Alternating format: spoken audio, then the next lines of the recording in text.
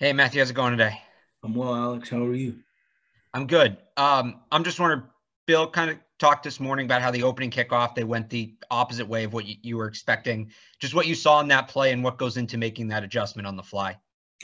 Yeah, it's an adjustment that we practice pretty much from the first day we install kickoff return. Just seeing the ball off the tee and understanding that that's going to change our call depending on the game plan, depending on the situation.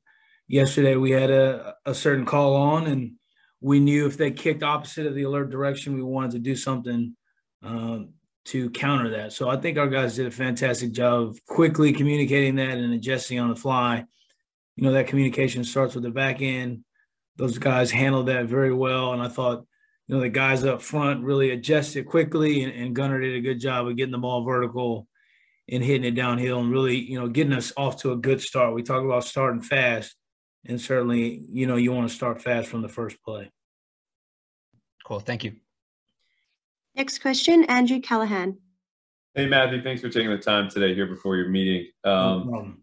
I just wanted, in a big picture sense, what do you think a performance like yesterday, so thorough, so dominant, what did you learn from that about your team you didn't know before the balls kicked off?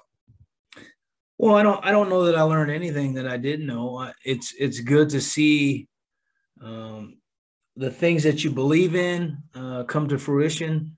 Hey, we trusted our process. We prepared the right way. We talked about playing turnover-free football, not beating ourselves, and playing for 60 minutes. And I think, we saw that, hey, the things that we've talked about and the things that we've shown over the course of games, when we did it consistently, it really pays off, and it's the result that we thought we could get. Now, certainly, you don't plan on going in there and beating a team the way that we did yesterday. That doesn't happen very often in this league, but I think we showed that if we control the controllables, focus on the things that we need to do and executing the right way, it can lead to some good things for us.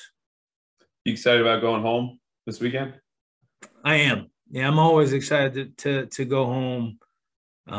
It's great to play football in Southern California, and I'm excited about the opportunity that our team has to go out here this week and put down another solid performance. Awesome. Thanks, Matthew. Next question, Mark Daniels. Hey, Matthew. Hope all is well.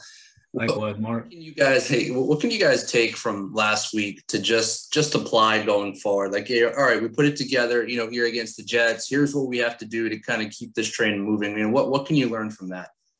Yeah, I think for us, it was nice to experience some success and taste some success after diligently sticking to our process over the last month or so. I think, it can become discouraging when you preach process and the results aren't always there. But for us, that's something that we have to stick to. And it was nice to, hey, okay, look, what we're saying can become a reality if we do it the right way and if we stay true to ourselves and our process.